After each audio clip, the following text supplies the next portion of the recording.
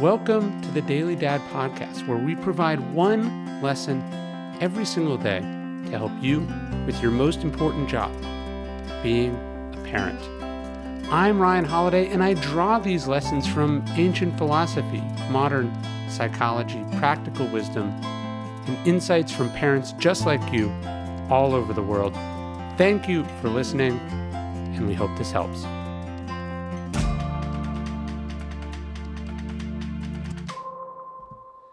Everyone has something going on.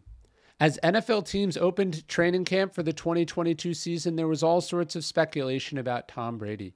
Why had he retired and unretired? Why wasn't he playing in the preseason games? Why wasn't his wife seen at games? Why wasn't he practicing on Wednesdays? At some point at one of the team press conferences, Brady partially addressed all the speculation. I'm 45 years old, he said. There's a lot of shit going on. More recently, it became clear that what was going on was a divorce, an end to his 13-year marriage.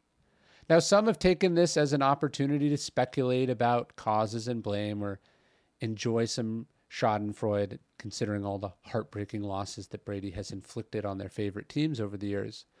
But one of the most important lessons we can take from all this, since it's really none of our business, has to do with that quote from Brady, because we all have a lot of shit going on.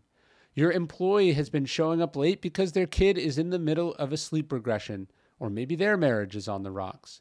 Maybe all the stress of work and family has gotten to your neighbor, and that's why they're not taking care of their side of the street. Maybe that stranger has a sick kid or a just-no mother-in-law, and it has eaten up every ounce of their attention or patience. Almost certainly that kid who is picking on your kid is being picked on by someone else in their own life, in their own house. We all know how hard our home life is. We know how it affects us, weighing on us, distracting us, making us act out. Well, we can safely assume the same is true for everyone else. So we should then act with the corresponding empathy and understanding. Everyone is going through something.